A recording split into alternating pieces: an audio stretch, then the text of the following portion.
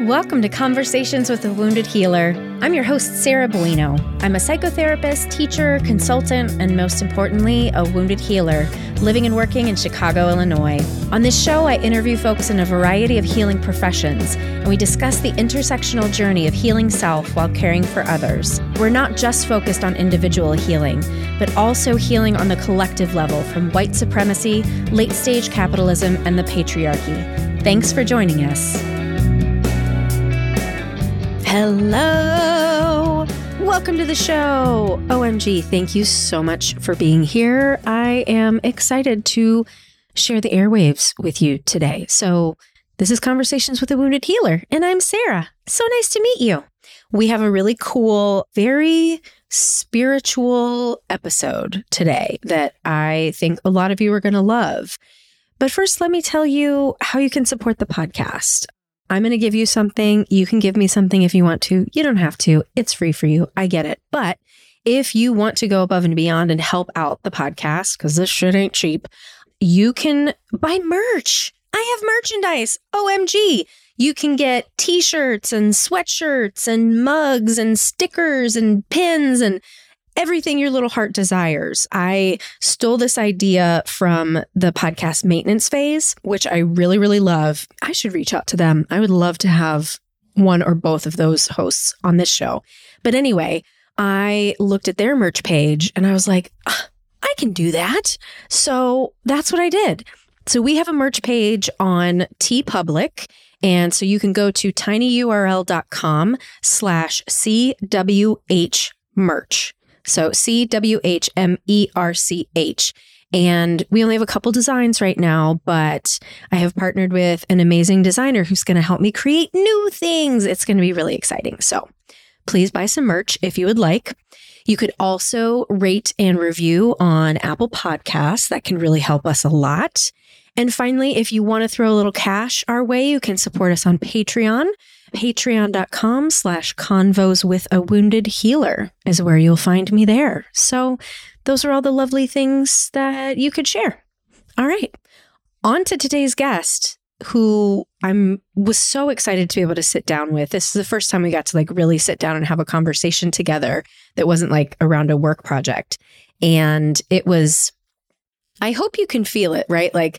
Sometimes I've said this on the podcast before when I'm having conversations and it feels beyond words. There's something that's being created in the moment that doesn't quite have language. And that's a spiritual place that I always find really exciting and really just wonderful. And that's what happened throughout most of this episode today. So my friend Kenji Kuramitsu is a mental health and spiritual care professional in Chicago, Illinois. Kenji draws on training in healthcare chaplaincy, group psychotherapy, and anti-racism consulting to provide care in clinical, nonprofit, and movement settings. His creative writing has been nominated for a Pushcart Prize, and he is the author of a booklet of uncommon prayer, collects for the Black Lives Matter movement. So please enjoy this deep, spiritual, soulful, and juicy conversation with Kenji Kuramitsu. Hello, Kenji. Hi. Hi, Sarah. Welcome to Conversations with a Wounded Healer. Thank you. I'm really excited to be here. We've already had technical issues, as was, I guess, expected astrologically. I heard Sarah Suzuki and I were just bitching about that this morning, that it's supposed to be an astrologically challenging week. Yes, it is.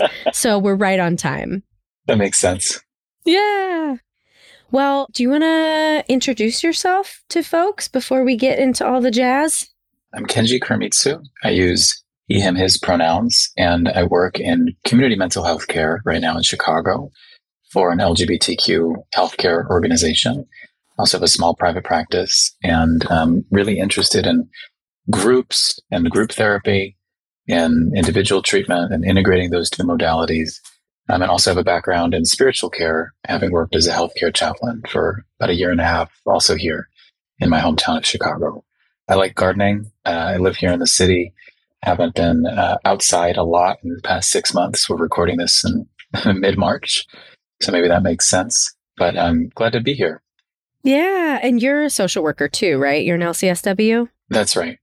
Awesome. Yeah. So we got connected because my BFF, Sarah Suzuki, is connected to Crossroads. She met you in Crossroads, I think, as participants, right? And then you went on to work with them. Is that how it goes? Oh, that's right. Thank you for bringing in Crossroads. I worked for a while for that organization and its local affiliate called Chicago ROAR, Chicago Regional Organizing for Anti-Racism. And I worked for them when I was in grad school, just part-time, but doing training and facilitation around anti-racism, DEI consulting for institutions in Chicago and beyond. And it was in that capacity I was facilitating an affinity group, a racial affinity group that we would do monthly. And I think it was June of 2020 that I met our mutual colleague, Sarah, who was a participant in that group. Yeah. And she's my BFF. She's amazing. She's pretty great. Yeah. Yeah. Well, thank you for joining me today. Sarah was telling me like how amazing she thinks you are. And then you and I finally got to meet at one of Sarah's presentations. And of course, I was like, yes, Kenji's amazing and wonderful. So, oh yeah. And you helped Sarah and I when we had an interesting situation happen at the end of one of our presentations. And we just kind of wanted to unpack. And you were really supportive and helpful in like helping us just sort through some messiness. I remember consulting with you both. You were generous with sharing about what was going on. And I know as trainers as well, how much that you and Sarah do that work. It's been so meaningful to be able to work with you in that capacity, to originally have met Sarah through that kind of training experience that we had, but then to be able to continue collaborating with you both in different ways. So particularly around these issues that I know we have a lot of shared interest and commitment to. Yeah. So you rock is the moral of the story. It's really, thank you, Sarah, for having me on. I was looking at the I think 200 episodes that you had, and I have a sense that every car ride I will be taking for the next 8 months, I could very well be digging into the archives. And you have some great guests, and I appreciated hearing your work as a host. So thank you for including me in that number. Yeah, thank you. Well, I'd love to really start to dig in by hearing kind of your origin story. What led you into all of this work? Because you got a bunch of different facets of what you do. So wherever you want to take that question. I'm happy to share a little bit about my background. I grew up in the Chicago area in a suburb here. My first connection with social work would have been through my high school social worker, who was a really meaningful figure to me when I was in high school. And that space created in working with him and seeing the impact of social workers in my community and in our schools was deeply meaningful. And when I went to university, also here in Illinois, I thought about what to study and what would help me feel alive and connected with others in the world and kind of work I wanted to do. And I thought about those experiences that I had, thought about also a family connection. It wasn't called social work when my grandfather was doing it in that capacity. At least it wasn't called that in his field. But he worked in quote unquote youth development. My grandfather, who immigrated to Chicago from Hawaii in 1959 to move in with his brothers-in-law, my grandmother's siblings, who were resettled to Chicago after World War II.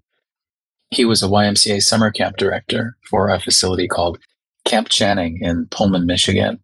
And he spent his career working to help create sort of access for young people, specifically for young people of color, as the YMCA worked to desegregate its facilities and provide opportunities for... Which in the 50s, wow. Yeah, that's right, in the late 50s and throughout the 60s, to give young people, young Black and brown people in Chicago, the opportunity to have access to... When we're in nature, I think it can feel so infinite, so boundless, so... You've probably had nights where you've looked up at the stars. I don't know if you camp or anything like this, but maybe even just on a drive home and a place where there's not a lot of light pollution. And I think there's something that was so meaningful about the work that he did, allowing and inviting young people who might not have envisioned a way for themselves to access expansive life in that way, connected to the land outside of the so-called concrete forests of urban Chicago. And his work has also been a guiding star for me.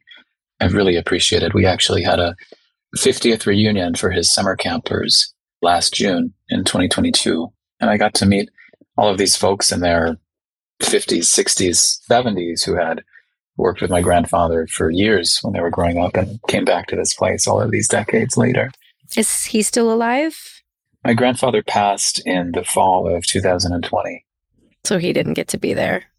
That's right. He had been able to be at some reunions over the years, but he wasn't able to be at this one. And the new owners of that camp were kind enough to hang a photo of him and my grandmother together in that new lodge, which has now become I think it's a brewery, and they rent it out for different events. And it was a very meaningful thing.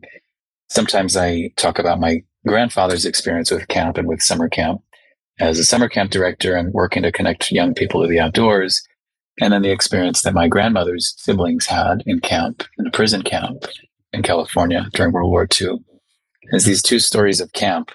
Yours and Sarah's family. That's right. That's right. That was originally a connection point to Sarah. Yep. And my visit to one of these camps called Manzanar in California when I was in my early 20s was a life-changing moment for me as a young person. And the psychoanalyst Wilfred Bion talked about his experiences in the war many years afterwards. And he said something that he said, I died there when I was in the trenches and I saw my friend pass next to me. And pass is probably a gentle word for what he experienced. But there was something about visiting Manzanar that I felt, oh my gosh, a part of me or died there or came to life there in a different way. So that's a little about some of the stories that I've found very meaningful and cohering in thinking about doing this kind of work in the world. And did you have the dual degree of the MDiv with LCSW? That's right. Is that how you did the chaplain work? Okay. Yeah, that's right. I studied at McCormick Seminary here, a school that I have a deep fondness for. And I studied for a divinity degree alongside social work. And why not stick with that? What led you more to the social work side? My feeling is that the disciplines are different and distinct, right? Clinical, ethical, legal, and professional boundaries of a clergy person, a chaplain, lay or ordained, doing pastoral care or spiritual care, I should say, and a psychotherapist providing clinical services in a different capacity. Each have their own unique contours, I think. And that being said, I see that kind of work as porous in some ways. So while I'm not working full-time as a healthcare chaplain any longer, I really appreciate opportunities I have to work with individuals and institutions in a spiritual care capacity. That includes for local nonprofits and foundations here in Chicago. But it is also very meaningful to be able to work with folks in a different frame, the psychotherapeutic frame, and to experience some separation as well from the role of spiritual care provider. So I too get a lot of life from working with individuals and especially groups around progressive emotional communication, intimacy, and what we do to avoid it or take flight from it, things around sexuality and aggression, and particularly around issues of identity. And that work feels able to be done in a different way, in a longer term psychotherapeutic capacity, rather than the often immediacy or urgency with which many spiritual care encounters take place in healthcare settings. That makes a lot of sense. But I do think too, I mean, I talk about spirituality a lot with my clients, and I mean, it's funny because when I teach about addiction, you know, obviously the 12 steps incorporates spirituality, and I believe that it's one of the parts of being a human that is so important to investigate and develop in many ways. And I know that there are plenty of people out there who disagree with me, but I think therapy is a spiritual endeavor. I think so too. I think so too. Yeah.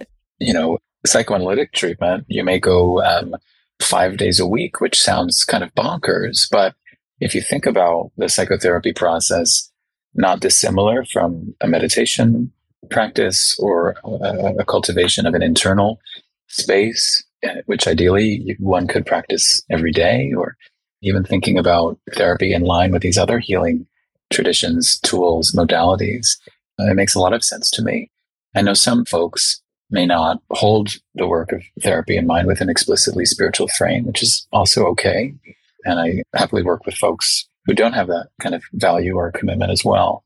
But I do think there's something about that image of Carl Rogers had that wonderful story, right, about the potatoes in his basement. Wait, I don't know that I know this. He wrote about it I think just a few sentences, but it's really stayed with me. And he talked about being a child and walking down his family's steps into the cellar. You can imagine dust kind of filtering in the air through maybe a light coming in from a window. And he stumbled across a bag of potatoes that had been left there for a very long time, and they had begun to sprout. And he noticed that those spindles sprouting up from those buds of potatoes would sort of grow up into the air, and then they had started to curve towards the light falling in through the window. And he spoke to how moved he was to see the pull towards the light of these organisms that were in this musty cellar, and talked about that human urge, potential, self-actualization, whatever, to pull towards healing and growth. And I feel like that must be of deep value in your work around helping folks remove some of the boulders getting in the way from having that free flow, having that open orientation towards growth, towards healing, that there's something intrinsic about that to the human spirit. Right. Yeah. And I mean, it makes me think all the anti-racism work that we're both doing, is it more challenging right now in the times that we're living in to move towards the light because of all of these barriers that are in our way? I have the debate with myself all the time, like, is this the worst time in history? I mean, probably I would say World War II was pretty bad. But in my lifetime, this is certainly pretty bad. This is certainly the worst time when I've been alive. I appreciated you saying World War II was pretty bad. It was pretty bad. And for me, as my father's Japanese American, my mother German, Italian, Serbian background. So the legacy of it, they were here both in the U.S. as were their grandparents during the war. But the legacy of the Axis powers, of camp and camps, of dehumanization, those echoes are frightfully reverberating in the world today. Right. Between authoritarian regimes, these strong men, leaders. I read a story a few years ago about a Russian family that is really a tragic story. There was basically a bag, kind of playing with this Rogers image of the potatoes.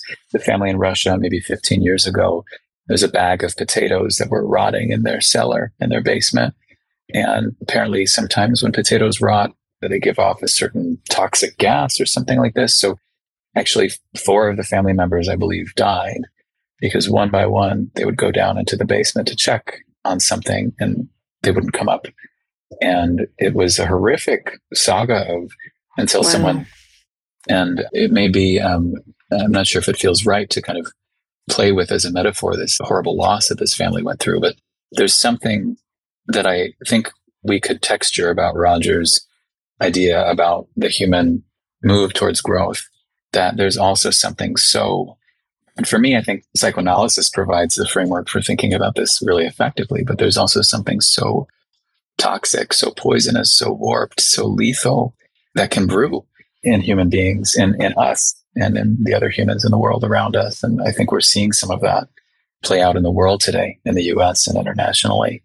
It's interesting that those were both potato stories. And I wrestle with the question a lot about, and this is a question that, people have tried to study forever. Is human nature good, or are we inherently evil, right? When we're left to our own devices, unless there's some sort of civilization. And I want to believe that we are inherently good because of that, move towards the light.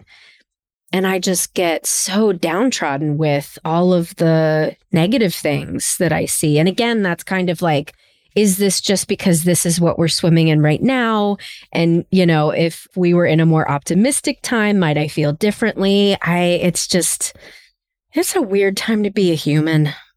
It is a strange time to be a human, Sarah. I have a friend who once said we were having a sleepover. It was for his, right before he got married. He rented a canal boat in the UK, and we were crammed into this little boat on the river and in Bath. And he said... in Bath? In Bath, yeah. I loved... Yes, Bath. You're pronouncing it correctly.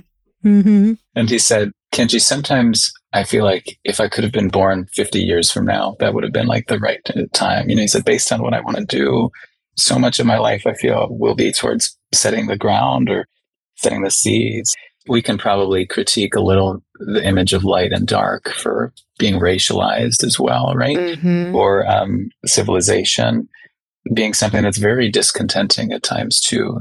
I think it was Leonardo Boff, who is a Brazilian liberation theologian, who talked about the need for a new barbarianism. If this is what civilization has to offer, give me something tribal, give me something right deconstructed from that, give me. So it is a strange time, I think, as we're wrestling with what our affinity is as persons to these national projects. And I think a fascinating time to be doing the work of spiritual care and psychotherapy. Yeah. What gives you hope right now? I just got back from this conference, the American Group Psychotherapy Association, which is for any mental health professionals listening. It sounds like you may be connected or aware of them too. I've heard that it's a great conference. It's great. It's great. It's very imperfect. It's very jagged at times, but it's very meaningful for me to be a part of that professional community. And we had a plenary from a speaker, Reverend Ronald Hobson, that I haven't yet watched in full. I'm the kind of person who sometimes sleeps a little late. And so I'm going to watch the recording of the full talk, but it was quite early. But from what I heard and from what colleagues had shared, he sort of presented on doing group therapy in an age of white supremacy, of capitalism, of these social movements. And there was this real clamor, I think, from participants in the conference that, well, where's the hope? Where can that leave us, or where can we go? And, I think his invitation to us, thinking of a comment that my colleague Justin Heck, a Jungian analyst, made, I think Reverend Hobson's invitation to us was for us to generate and provide that hope and to feel that out and explore it. And for me, if I'm thinking about hope alongside the strains of pessimism that have been really sobering and tempering, especially the writing of like Ta-Nehisi Coates or these other writers who are like, fuck hope. I think if there was a hopefulness for me, it would be around the way that it seems that communities of affinity and shared membership, maybe that we have, are beginning to explore the haunted histories that we've been talking about and to try to make some real repair around them. That I have some hope that some of the reactionary right-wing efforts that are happening around education, around storytelling, are happening in part as a response to what feels like is a genuine concern from increased factions of society to tell the truth about the nation that we share. Yes. About this land, about these histories. So that feels adjacent to hope for me. I'm so glad you said that, because that, if we think from a psychological standpoint in family systems, the truth teller is always, That's ostracized, right? I was the truth teller in my family. So I'm the black sheep, right? I'm the one who's making waves and causing the problems. Yeah. And then I had a teacher tell me once, from Buddhism, there's the Mahakala. Have you heard of this? It's the demon, I guess, that protects the truth. And so the closer you get to the truth, the more the demon tries to keep you from it. I just love, that does give me hope. It's like this paradoxical hope of, because there is so much resistance, that means we are getting close to the thing. Woo, Kenji. Sarah. Goosebumps. Yeah. Thank you. Yes, I feel like that's the reframe that I need. I appreciate you reflecting that. Oh, thank you. That image of the demon that fights harder and harder. That feels right on to me societally, but also as we're thinking about working with our clients and respecting. And I know you and I share a motivational interviewing, and I think internal family systems also has language for this, but respecting the defenses, the protector parts, for me as a group therapist, the tremendous feelings about not enoughness that emerge when doing combined treatment. Or I had a mentor who once said that our defenses are unconscious, or else they wouldn't be able to keep us safe. And how hard they might fight, we might fight, if we see therapy as a wrestling match, or kind of dragging some heart kicking and screaming into the light. And that's I think that's not a posture that you or I would want to have when working with folks about the tenderness and the intimacy of life, of inner life. And from the NARM perspective, what we talk about is building the capacity to tolerate the truth when it comes to like our own trauma.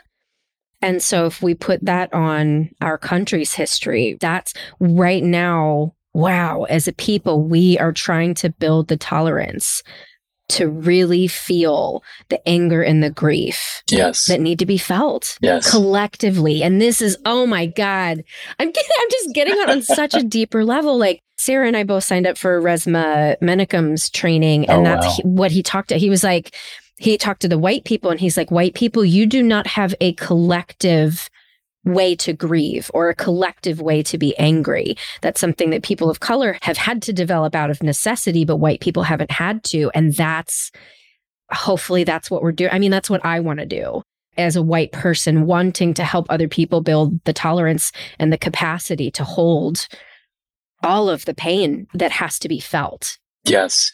Right? Because it's been projected and discarded and suppressed and ignored. Oh my God, Kenji, my insides right now. You gave me chills in this moment, Sarah. I mean, that's exactly right, I think. For me, this is, again, I look in part to psychoanalysis, but psychoanalysis also has its own troubled history with race and otherness. But there's something to what you said about if we don't work through, if we don't feel, if we don't grieve, the ways that we'll be committed to repeating. And my feeling is that the work you were doing with white therapists, with white people is so important because I think some of the shame, some of the embarrassment, some of the hatred, the self-hatred, but maybe just to stick with shame, I think a whole lot of the shame that we as people of color, of different backgrounds have in the society, I think a lot of that is disowned or discarded or refused shame from our white siblings and white people that is being projected into us, that we internalize. 100. So the more that you and others are creating communities to have these kind of radical conversations, affectively congruent conversations, the less I think it'll fall, consciously or not, on people of color to feel this kind of shame and discarding that we are so good at doing to ourselves sometimes. And to take that even further, so in NARM, we talk about shame as being self-hatred. And I came to this with another friend recently, and I'm trying to see if I can like bring it back in this moment right now. Nice of you to call me a friend. Thank you for that. Yes, when you say another friend. Yes. Thank you. Let's see. Do you ever have moments where there's something so big that you don't have language for it? Like that's what this feels like. And I'm trying to conjure language. So I feel like I'm of German heritage too. And so to like get in contact with the hatred that my ancestors had, to feel the need to destroy other humans, to attempt to annihilate. That's in my lineage just as much as the trauma of the Jewish people and the Asian folks and all the people, right, who suffered. And I would hate myself if I really let myself take that in. So I think, right, that the shame that you just described, white people sort of pushing away, I think that it's trying to not feel the intergenerational trauma of being from evil, right? I can understand why that would feel terrible to feel. And why white people are not going to want to feel it. That's right. Right. That's right. And yeah, there's just a lot. I've had that experience very often, Sarah. What did you say? Feeling that something is so big in words. And I watched you in this moment sort of turn to feelings and kind of find a way to access what you were thinking about. And these, this is the biggest thing there is, I think. Right. And you vibrate on such a spiritual level. I could just only imagine what it must be like to be your client and to like swim in this space that you create. I feel like the wave that we're riding right now is just like taking us to this really juicy spiritual cavern that we're sort of like opening. And it's funny because I think some folks could listen to this and be like, they're not fucking saying anything. And then the folks who are tuned to the vibration are like, holy shit, this is everything. That's funny, Sarah. I appreciate you reflecting that. And I hope it's a good enough, in the Winnicottian sense, experience to work with me. And if clients are listening to this, I hope you'll let me know when that's not true. But this idea of the cavern is really just a beautiful image. And, I hope I'm not doing too much intellectualizing or being abstract, but Gayatri Spivak, the post-colonial theorist who created and then disowned, as sometimes parents do to their children, the idea of strategic essentialism, in which she said different minority groups should come together coalitionally, strategically. Asians, right? Even though we have a million different kinds of Asians, whatever that means, LGBTQ, whatever kind of coalition groups. She talked about doing that strategically, but not succumbing to thinking we're actually all the same or reinforcing some kind of whiteness of thinking. Mm-hmm. But she also had this great quote, this great paper, may have been a book, Can the Subaltern Speak? And I just think that name is so powerful. What she was exploring is, can the cavern and the space that's created there, and can folks who are silenced and whose voices have never been heard, folks whose voices erupted in the 60s, I think have been erupting over these past few years, who have maybe found different underground spaces, can the above ground even hear them? So it feels very connected to what we're vibrating on in your language. Well, and the more people who are in the above ground, I suppose, start to dig deep, like we're talking about before, right? We're looking at the history. The more above ground quote, that sounds really, it sounds a lot like, I don't know. It's not the greatest metaphor for me to say, it feels like, but whoever it is, it's who has power, right? Let's say it that way, right? Like people in power being willing to look at the history, being willing to reach around, behind, wherever it is, to share and to, again, get honest, right? Tell the truth. The more that can happen, then the more those stories will be heard. I think that's right, Sarah. And I appreciate your, acknowledging the discomfort of the image too. I mean, I think those underground caverns and corridors run through each of us. And as you said very well, maybe dependent in some ways on our ancestry or identities or the legacies we inherit. But those underground spaces are not just societally, but in each of us as people. And it's true. It seems to me it can be a really hard journey. I know it has been for me personally and professionally, spelunking there. And maybe part of what we do with our loved ones, maybe including our patients and our clients, if we think about love in that way. And I think we do. We do on this podcast. Yes. We do on this podcast. We do. That's right. Is to be with. Mm-hmm. I'm so mad we had technological problems at the beginning because we don't have all the time to dig into all the juicy things. But I have to ask you before we move towards ending. So with all of this, would you consider yourself a healer? I've said this a few times, and my professional base is that psychoanalytic, psychodynamic, sometimes annoyingly so. Sometimes I wish I had another base or mother tongue. It's a complicated paternal and parental relationships there. But in that space, I think there's actually a lot of devaluing about the idea of a healer and what it means to be a healer.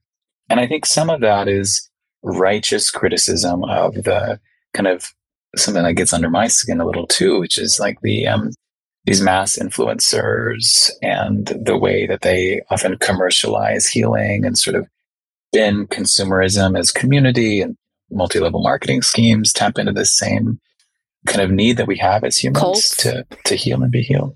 Cults, right? These high control groups. Yep. I think archetypically and in a Jungian sense, I really do resonate with that idea of the wounded healer. My colleague Justin, who I mentioned earlier, said recently that we act from our dreams and we dream from our wounds. And I really loved that. Ooh. We act from our dreams and we dream from our wounds. Something like this. That's right. Wow. My dreams.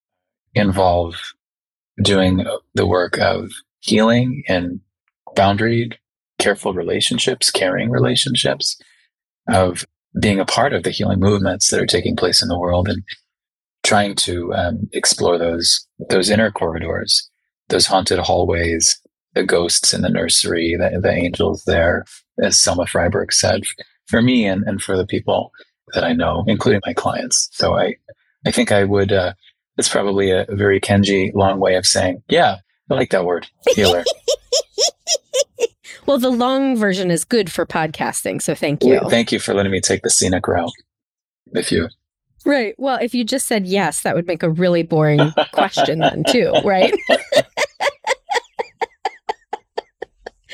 Well, you and Sarah and I talked about potentially having an episode together where we really honor Derek Dawson. I think that we should for sure do that because I want to spend more time talking with you on here. And for anyone listening now, Derek Dawson was, I aired his episode twice, like a week or 2 weeks apart in the midst of the George Floyd murder. And he has passed away. And he was somebody that was very special to you. And I only met him once and got to talk to him on the podcast once, but man, he touched my life as well. And I know Sarah feels the same. So I think we definitely need to have you back on so that we can have an episode to remember him. I would love that, Sarah. Yeah. Maybe just in this moment, I'll say it meant so much to Derek that he was on this podcast with you. And he used to share that link far and wide. I miss him terribly, terribly, terribly. And it's so good to hear you say his name and to know this is a shared connection we have too. So I would love to. Mm-hmm. I think that's a fantastic idea. I would love that. Yeah. Yeah. So we'll definitely make that happen. Well, if folks want to hear more from you before you're back on the podcast, is there a place they can get in touch with you? Where can they find you? We don't know how long Twitter will be a thing, but I'm on there. That's true. I have a website. It's kenjikuramitsu.com. I'm also on what I find a very challenging social media site, even among the challenging social media sites, which is LinkedIn. So if folks want to connect professionally, I'm on the LinkedIn. And my practice website is called Kintsugi, KINTSUGI, psychotherapy.org. Ah, wonderful. I have some friends who they call it the Kintsugi Collective. And oh, is that right? Yeah, they do some healing work with therapists who consider themselves disabled or queer or, yeah, it's really cool. I'll have to send you a link. Hopefully they won't sue me for my name if they've been around a while. Well, you could sue them too. So I'm sure that it will be fine.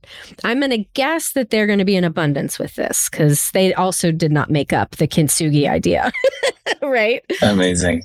And for those who may not be familiar with it, it's this, one of my favorite poems is called The Joins by Hannah Block. And it's about Kintsugi if you want to read that poem. But it's this Japanese, as you know, Sarah, art of repairing pottery and ceramics with precious gold so that the cracks can kind of illuminate where those breaks are, where those fault lines are, rather than hiding the injury. Yeah, which is what we're doing here on the podcast too. Thank you so much for the time and inviting me to be a part of it. Yeah, thank you. It's really nice to spend time with you. We'll have to get to do more. That'd be great. Thanks to our guest for an amazing conversation today. To find out more about today's guest, you can visit www.headheartbiztherapy.com/podcast. Thanks as always to Andrea Klunder and the Creative Imposter Studios for editing, to Liam O'Donnell for our album art, and to Ben Mueller for our theme music. Until next time, bye-bye.